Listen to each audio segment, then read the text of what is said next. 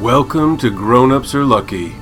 Every week a handcrafted thingamajig, exactly 250 words, and 100% compostable. This week's story is titled Invent.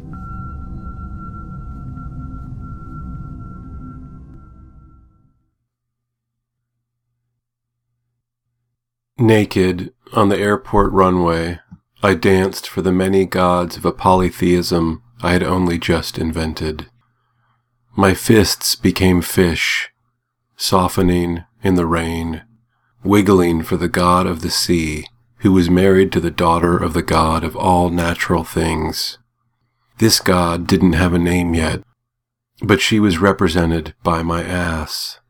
It started with a wiggle, an animal contracting and then jutting and thrusting, but mid-dance I realized that was the wrong god. That was the god of animal fertility, who also did not yet have a name.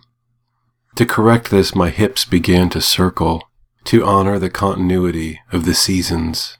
But the seasons themselves are a ritual dance, celebrating the conjoined gods of life and death. So I began to open my arms as if entering the world fresh from a birth canal, while at the same time I staggered, as if just shot by a fatal blow, be it cancer or the arrow of an enemy. The entire time, passengers on an Air France plane watched me, watching me dance my heart out as the SWAT team snuck up on me, shouting, "Put your hands in the air! Put your hands in the air!" I did, up high, but flowing back and forth, like tall stalks of wheat swaying in the wind in honor of the harvest god. They put holes in my hands with their bullets. Nevertheless, my dance continues within this secured hospital cell.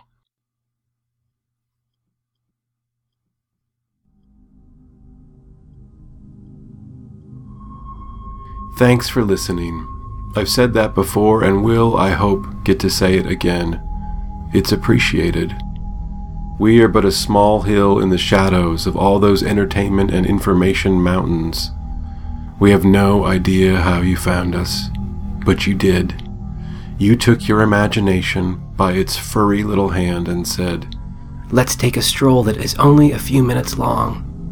Sure, it doesn't take much of your time, but it also doesn't allow you to be deliciously angry about your government or stick lots of narrative hooks into your sides that will bring you back for more, as well as get you through that long drive to work. You didn't get to hear how the famous person lived. You didn't walk away with any knowledge you can flaunt in front of others at a cocktail party. You just came for a story that isn't even a story. Way to go. Thanks, and see you soon.